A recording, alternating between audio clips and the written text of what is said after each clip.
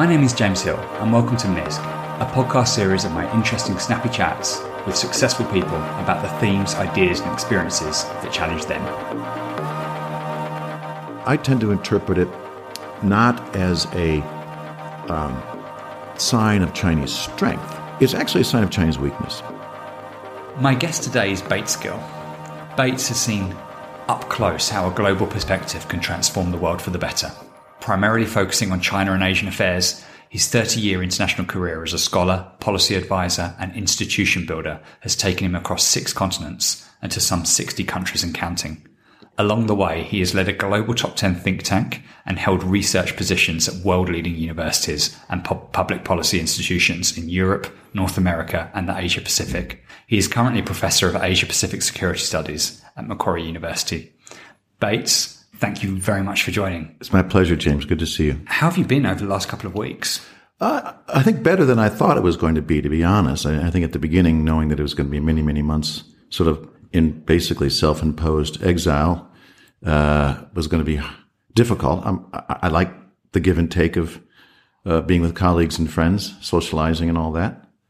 But the upside has been getting a lot of work done, and then an amazing amount of other opportunities popping up, like this one, and many, many others around the world, which would have never happened pre-COVID. So far so good. It's been quite nice.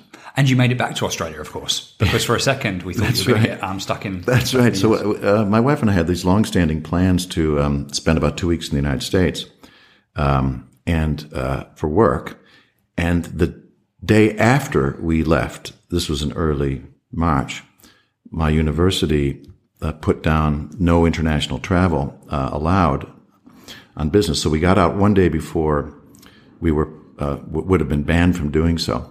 And we kind of got into these states. We spent some time in Florida, and then it was D.C., New York, Boston, and San Francisco right around March 8th. And I don't know how close people are following this, but that's right when things were really beginning to go pear-shaped in the United States.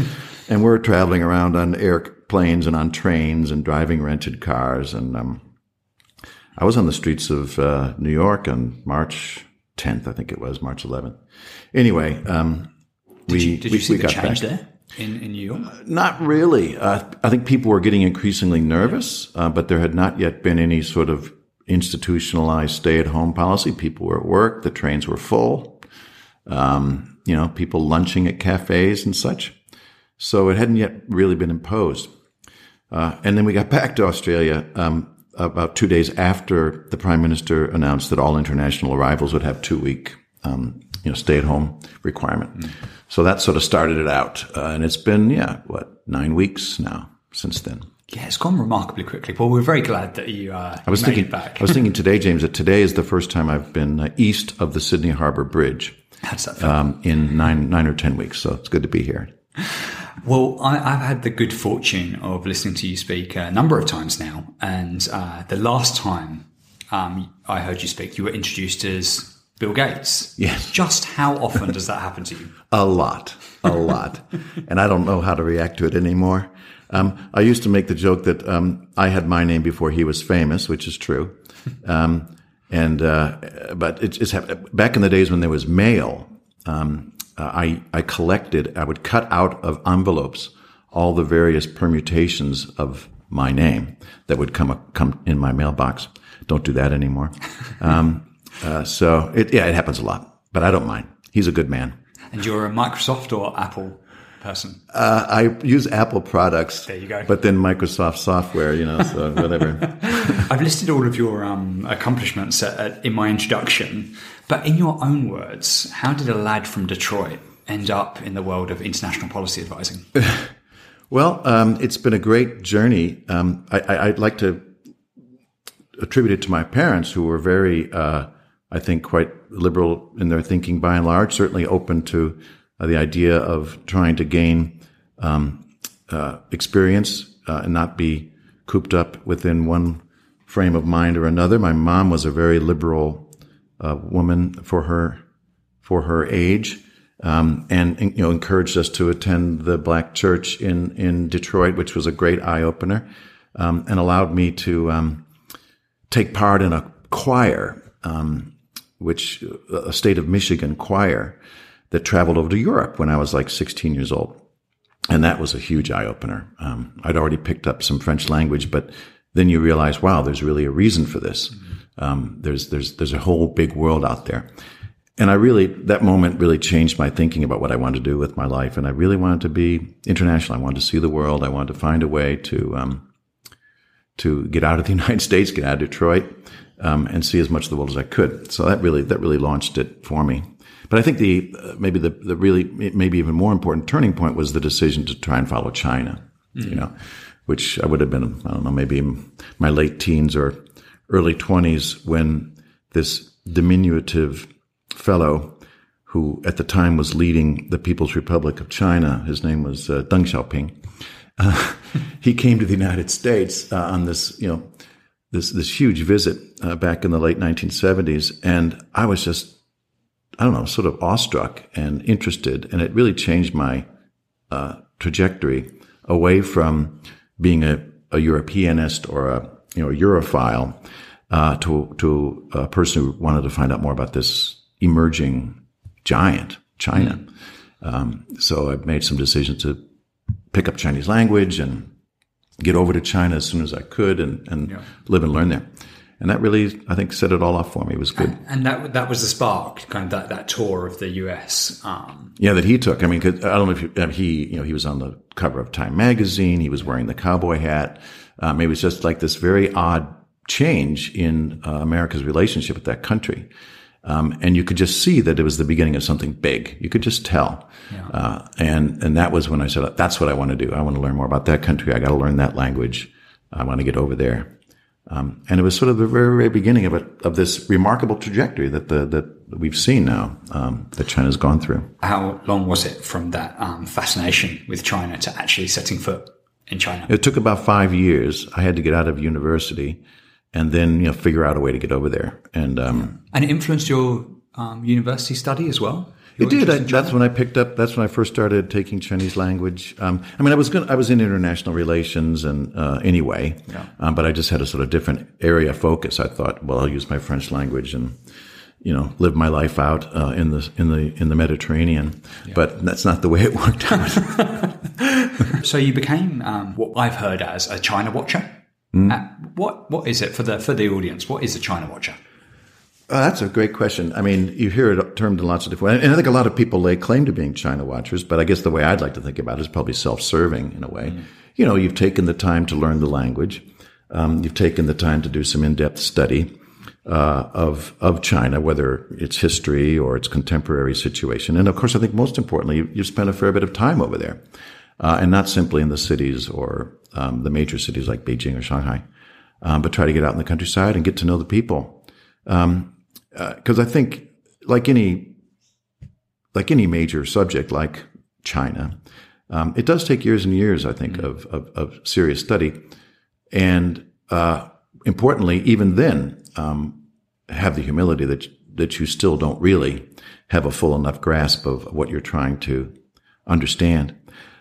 So, as China's become the big power and influence that it is, I think a lot more people are coming on and know something about China, which is good. But I guess I'd like to believe that it takes 10, 20 years of serious study to begin to lay claim to understanding it. And over that period of study, what have been some of the most extraordinary things you've seen with regards to Chinese foreign policy? Well, yeah, the big change, of course, there's several. I mean, one would be the confidence. The degree of confidence. Recall in 1978 or 1980, this was a country emerging from 30 years of chaos internally under Mao, and was only then taking what at the time was a huge decision to open up to the outside world, with all the opportunities and risk that was going to entail for the Communist Party and its ability to survive. And we've seen over the ensuing 30 years, just how many threats have come and have arisen because of that exposure to the outside world. Now we see a much more confident China, and less keen, it seems, to learn from the outside, and more confident about putting down its own markers, its own understandings, which is, I guess, understandable. It's obviously taking all of us by a bit of surprise, and creating the kinds of tensions we see in the relationship with China. That's a big change. Of course, I think another major change which is related, is the presence of China around the world. From this isolated, autarkic place just 35 years ago or so, to a country which you can find at every turn. And Sydney's just one small microcosm of how evident that is. You walk the streets of Sydney, you hear Mandarin Chinese all the time, because people live here from China, or you have tourists, or you have students. That's being replicated in every corner of the world. That has an effect on Chinese foreign policy, but I think it's more than that. It's sort of this burst of cultural enthusiasm that's coming out of China and planting itself in all different parts of the world. Some of it is sort of government led, or the government tries to channel it in a way that is consistent or aligned with its foreign policy, but it's bigger than that. It is a sort of a return, I suppose, for China to the degree of international influence that it once enjoyed, 200 years ago.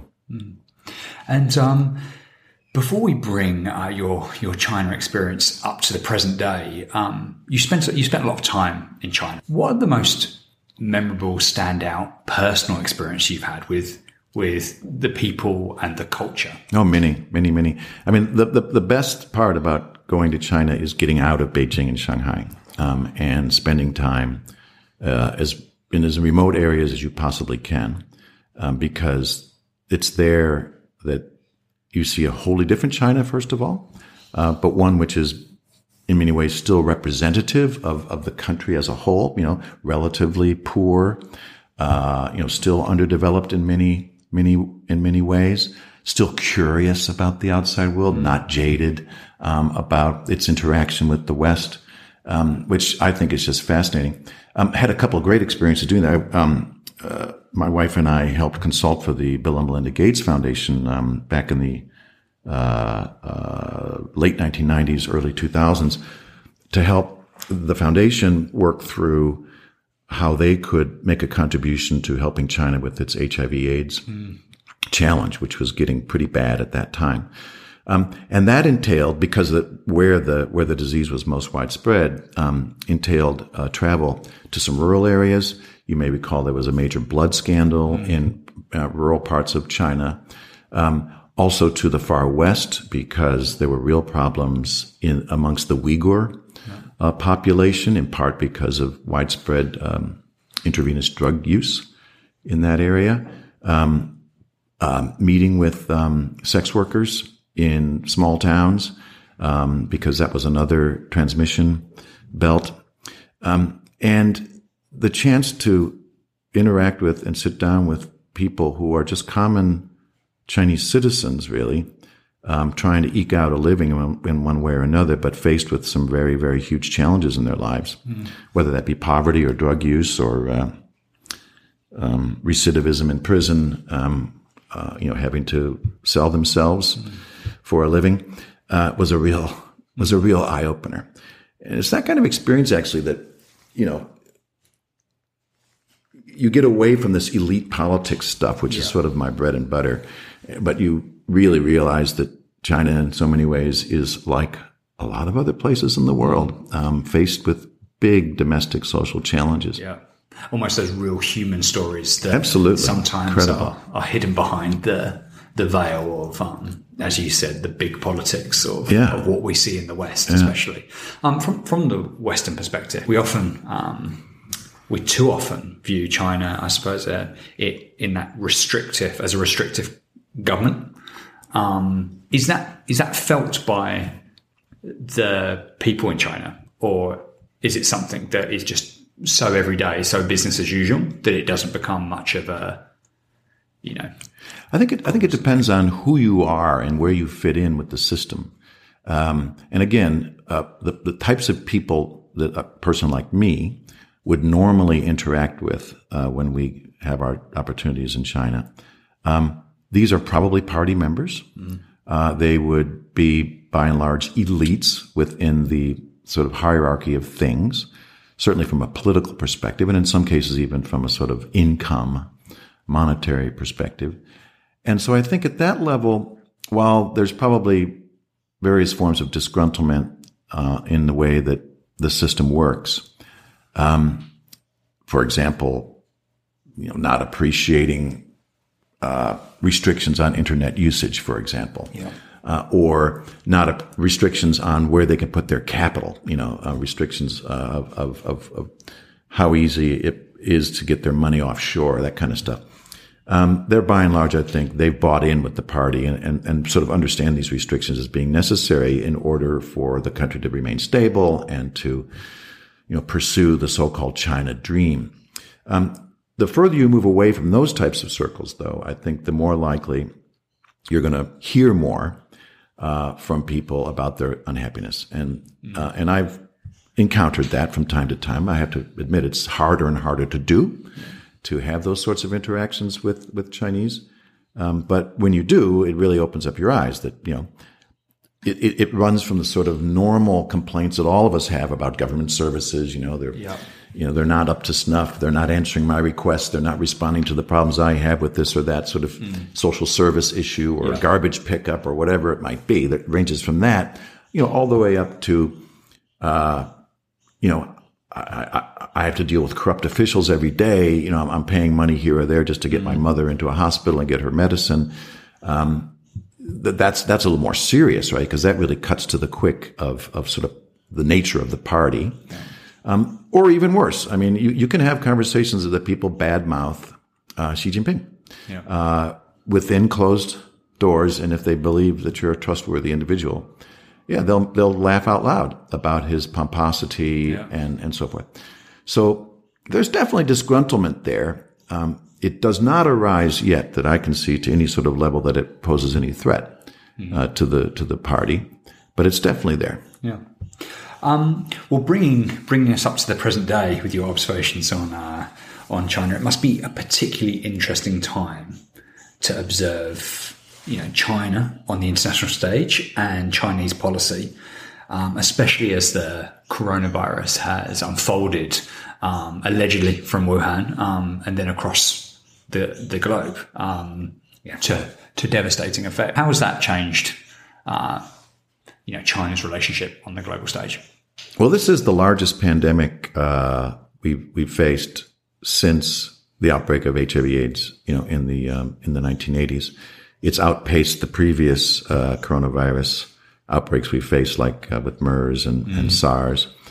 So it's a real problem, and it's going to affect China's role and image in the world. I think at the moment, for worse. And while a lot of the allegations flying around the world blaming China for this all of them are not well founded. Nevertheless, I think overall, it has really raised some deep questions in the minds of capitals all around the world, and not just in Western liberal democracies, about the nature of their relationship with China.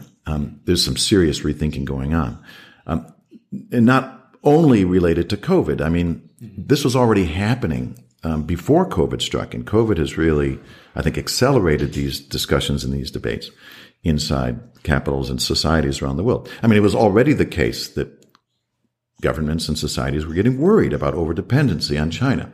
It was already the case that the issue of supply chains and so forth were causing some consternation. Obviously, our concerns about human rights and surveillance tactics and, the sort of onerous role of the state and the party within Chinese society against the Uyghurs, for example, and others, against dissidents, activists. That was already a problem. Now it's seeing even worse in that respect. So what I think is going to come out of all this is a bit of distancing, certainly in the next year or two, a lot of hard rethinking about how to reframe relations with China.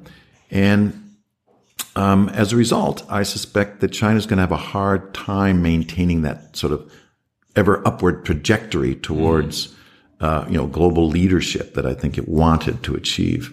And I suppose, as you said, we've seen rapid developments recently with Australia's relationship with China, with the increased tariffs, yes, threatened bans, and of course the strange insults. I think one of them was Australia is the gum on the bottom of China's shoe. How do you think that will play out? You can always count on the senior editor of the Global Times to come up with a good turn of phrase. Well, again. Things between Australia and China were already bad before COVID struck. Many had already said that the relationship was in the deep freeze. I think at the high level of diplomacy and bilateral politics, that was true. And this has only exacerbated matters. So I think the relationship between Australia and China is going to continue to go poorly. It may well affect more of the economic relationship than it already has. It wouldn't I don't think we should be surprised or taken aback if other sectors in the bilateral economic relationship begin to get affected by dint of a decision in Beijing. I mean, we already know that the international student numbers out of China, that's changed forever.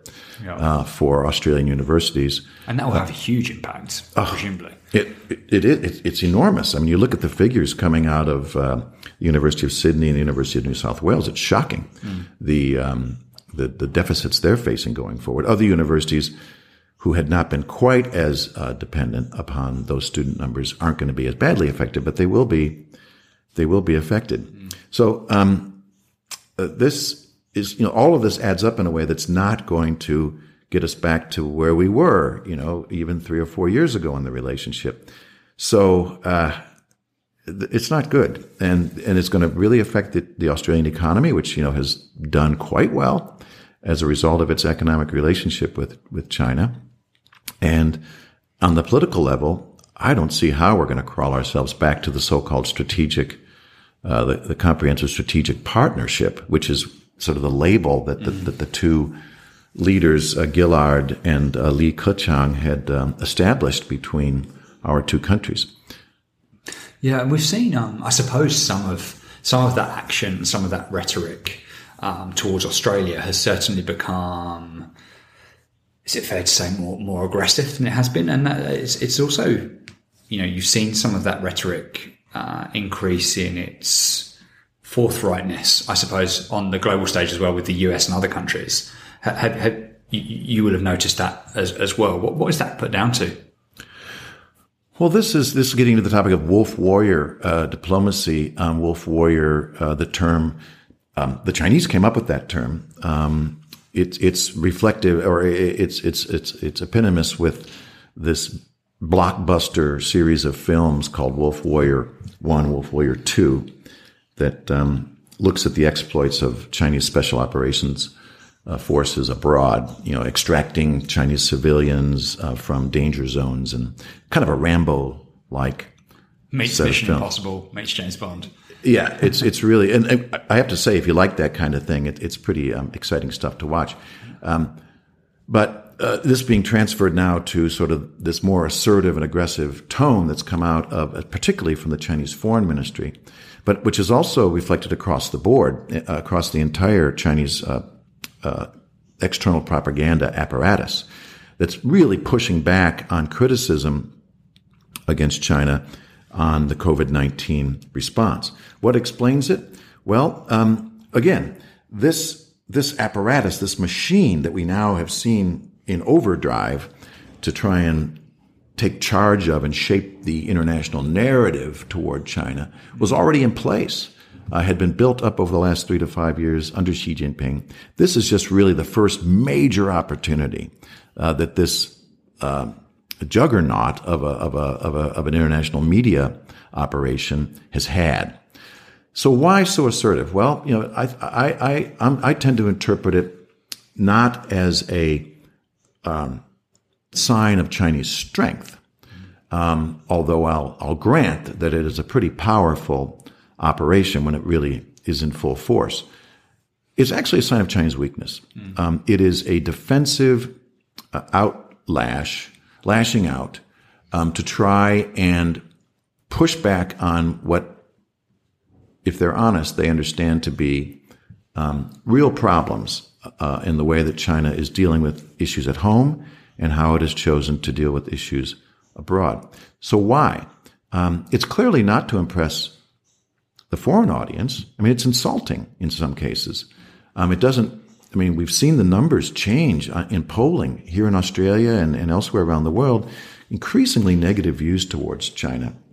And so it's not helping on the foreign audience. Yeah. Why? Because these are targeting China's domestic audience.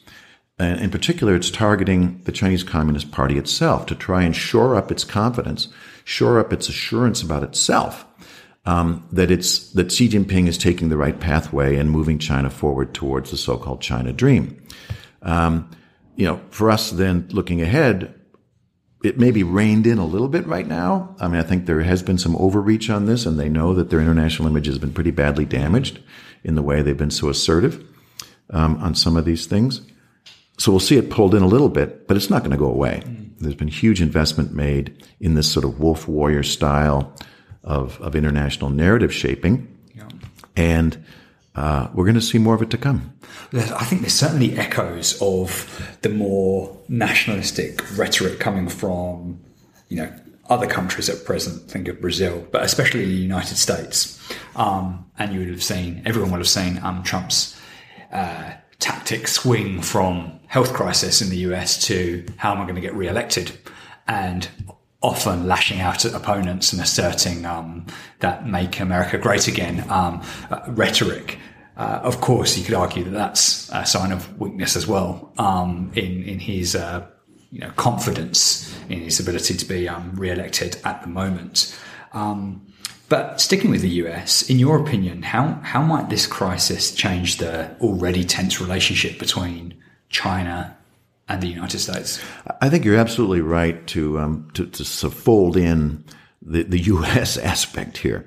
It's not as if we can only point at China and say the rest of us are blameless. And the Trump administration and the president himself approach to the issue of their own domestic response to the international response, and in particular, trying to pin it so much to China, has only exacerbated the problem. I have so many sort of critical things to say about the way that's been handled. Like, we probably don't have time to cover it all, but let's think about the outcomes. First of all, we see the disastrous outcome in the United States itself. I mean, this is just tragic, and of course, it gets reflected in how the U.S. is perceived internationally, right? Losing confidence across the board amongst our friends and allies is not a good outcome at all for the United States. Getting it back to China, it leaves a pretty open playing field then for China to step forward and say, we have a better plan. We will acknowledge that we maybe made some mistakes early on, but overall, we managed to contain it. We put out billions of dollars in assistance and aid. We've now stepped up in support of the WHO.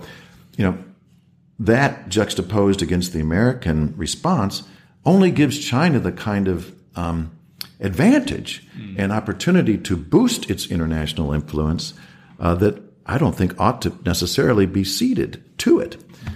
And then last of all, yes, it turns the U.S.-China relationship into something going from what was already a pretty bad situation now to something much, much worse, and I think highly problematic.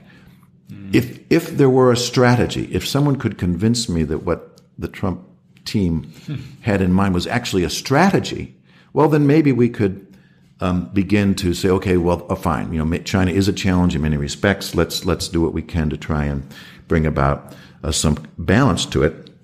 But I don't see this as a strategy. I think you're right. It's largely focused on some pretty narrow self-interests, and we're moving in a very, very bad direction. I read this really interesting article yesterday in the Sydney Morning Herald, and I'll very briefly bring it back to the comprehensive strategic partnership that Australia has with China. How compromised is that relationship when Australia almost seems to be caught between two bullies in, and you'll say his name far better than me, Xi Jinping and Donald Trump. How dependent is Australia's relationship with China on Australia's relationship with the US? Well, there are many in Australia who would say that, Australia's relationship with the United States has always been of one with a bully. I mean, I don't agree with that myself, but I know that there is a significant sort of a part of the body politic here that would have that view. And this just makes things obviously much, much worse when you really do have a bully in the White House. Yeah, Australia is among, let's say, America's closest friends and allies in probably the tightest squeeze when it comes to being between China and the United States. Because of Australia's significant interdependence economically with China. And secondly, because, yes, recent years have really seen a significant increase in the degree of its allied relationship with the United States.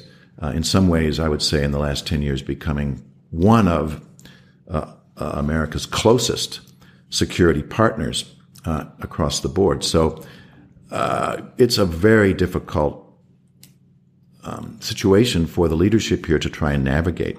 And it's a situation which is, I think, only going to get worse or more difficult. Let's put it that way.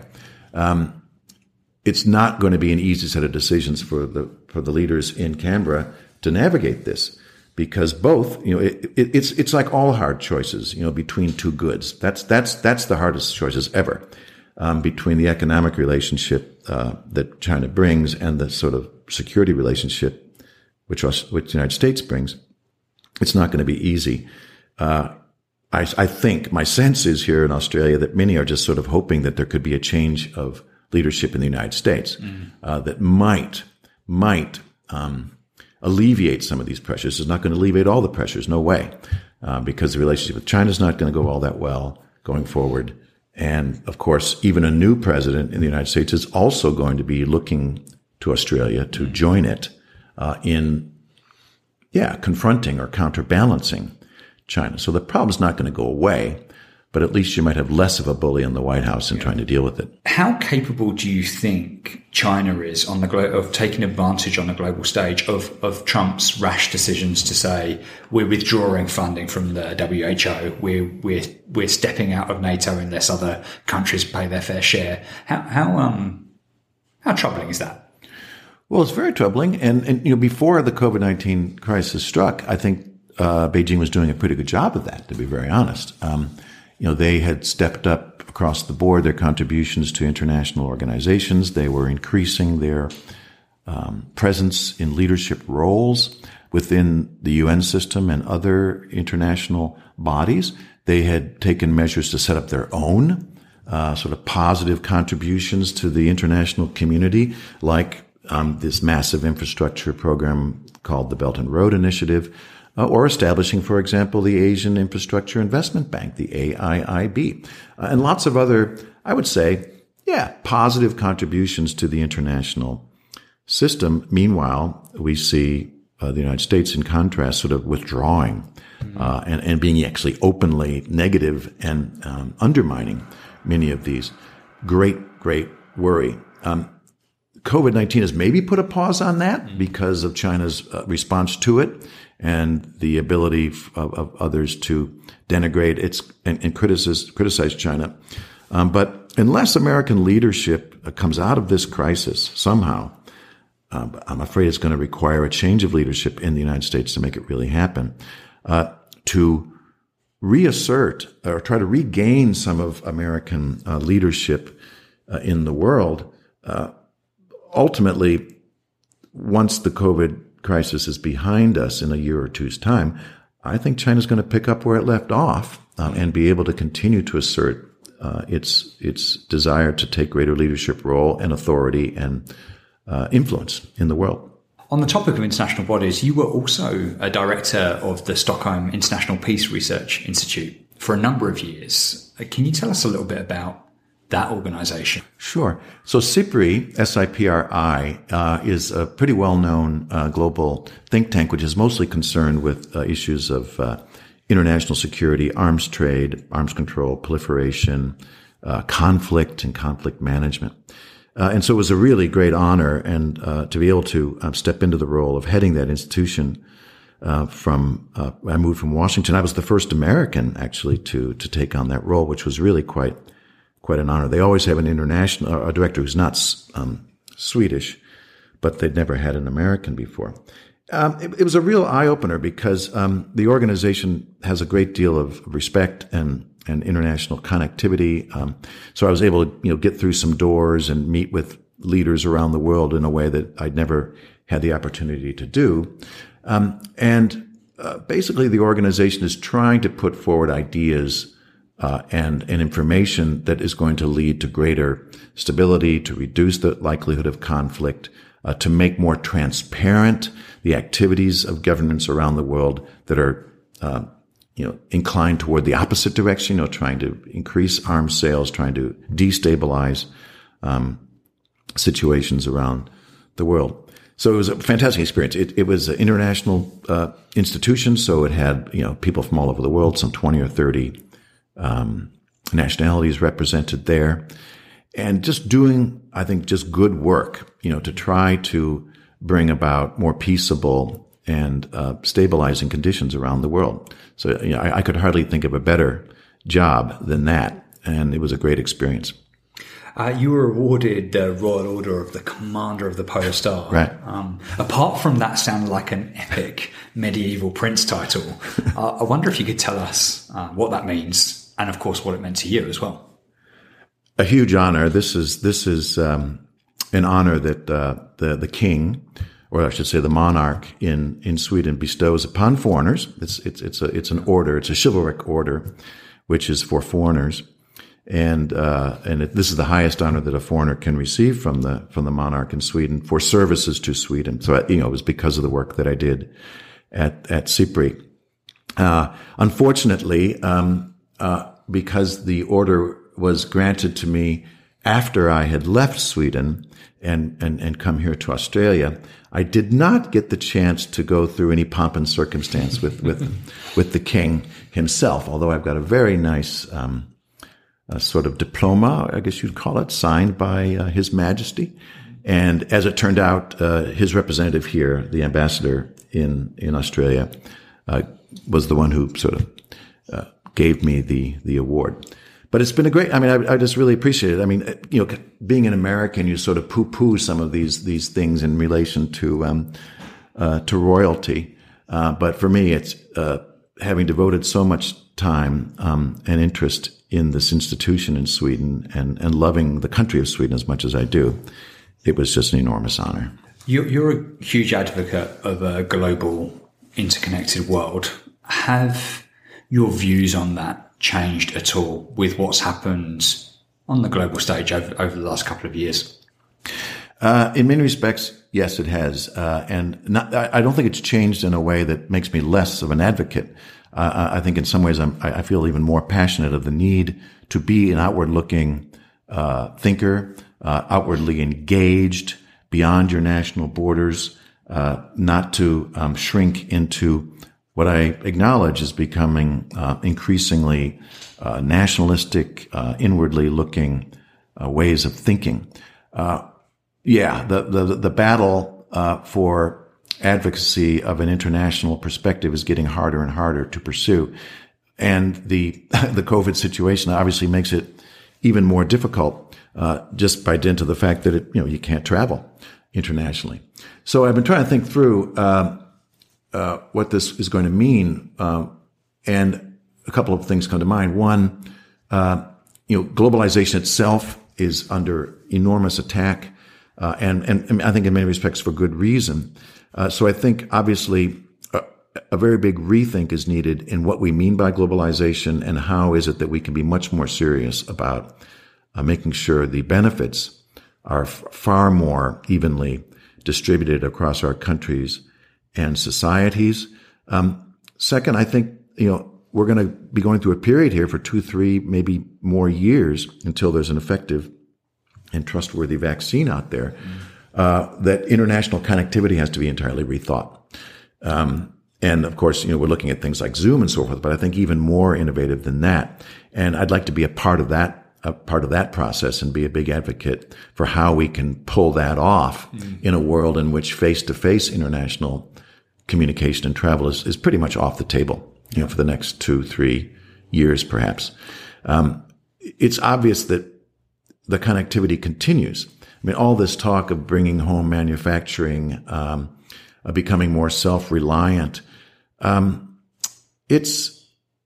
it may be true in some respects, but I think once the price of what that really is going to entail becomes clearer to publics, the less likely I think it's going to happen. Mm-hmm. So the real task now for persons like me and others who, believe strongly in the power of international connectivity for benefit and for good is to figure out how that's going to happen, especially in an age of less travel. Mm. And I think there are ways to do it. And thinking we can just simply shrink into autarky is complete folly. Mm. So with that in mind, looking into your crystal ball, which is perhaps more informed than most, what key trends do you think we can expect to see in relation to international relations over the next couple of years post-COVID? I think there's going to be for me, a rather disconcerting increase of the role of the state, if that's the right way of putting it. I mean, again, it was already sort of underway, especially in authoritarian regimes like China or Russia or even others like Turkey, you can name a bunch, where there's an effort to insert the state more onerously into the lives of the citizenry. I think COVID, because of the need for the state to enter into our lives to try and help us deflect the worst outcomes of the disease, is going to mean that there's going to be more intrusiveness, I think, in some of our lives than we're used to. And once states have that power, I think they're going to be reluctant to give it up. So as a citizenry, I think we need to be aware of that, cognizant of it, not to resist it necessarily. But what I mean is understand that on the other side of all this, we're going to need to do what we can to push back to a bit less intrusiveness. There's going to be this nationalistic trend that we saw beginning before COVID that's going to be more inward looking, which I think we need to also try everything we can to push back against. I mean, for a country like Australia, I think because of the relative success the country has enjoyed in its response, maybe those pressures won't be as strong, which is a good thing. I think we need to find others like-minded in terms of our ability to have dealt with the crisis and get ourselves to a place where we feel safe, even prior to a vaccine, and figure out ways to work with those countries to assure the continued openness and interconnectivity that our world needs and that a country like Australia surely needs in order to be as successful in the future as it has been up until now. We've mentioned your skill with languages, but one thing I haven't mentioned is that you're actually also a blues singer who dabbles with the harmonica. Right. How do you feel about playing us out? Oh, I'd love to do that. James, I should mention, if I could just give a shout out to a band that I'm in called the Batesville Blues Band. It's the Batesville Blues Band has nothing to do with me and my name. It just happens to be the town in Virginia where we formed, I think 36 years ago.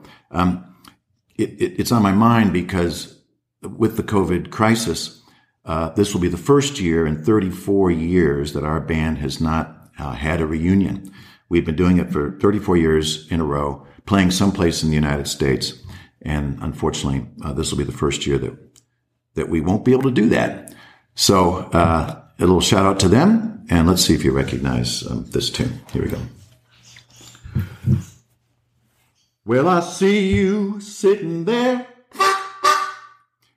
in your silk upholstered chair. You're talking to some rich folks that you know.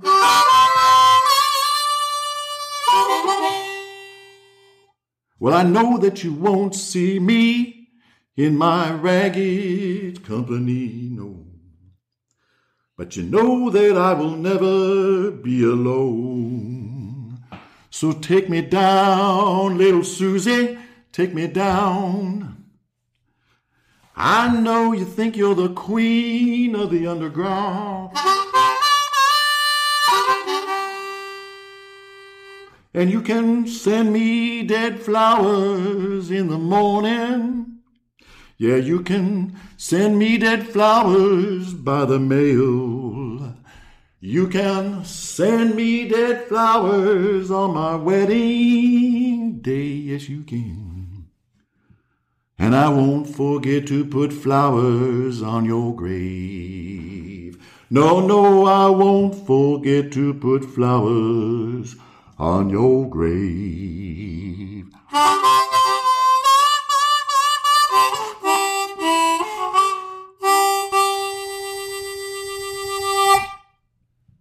Thanks so much, Bates. Thank you, James.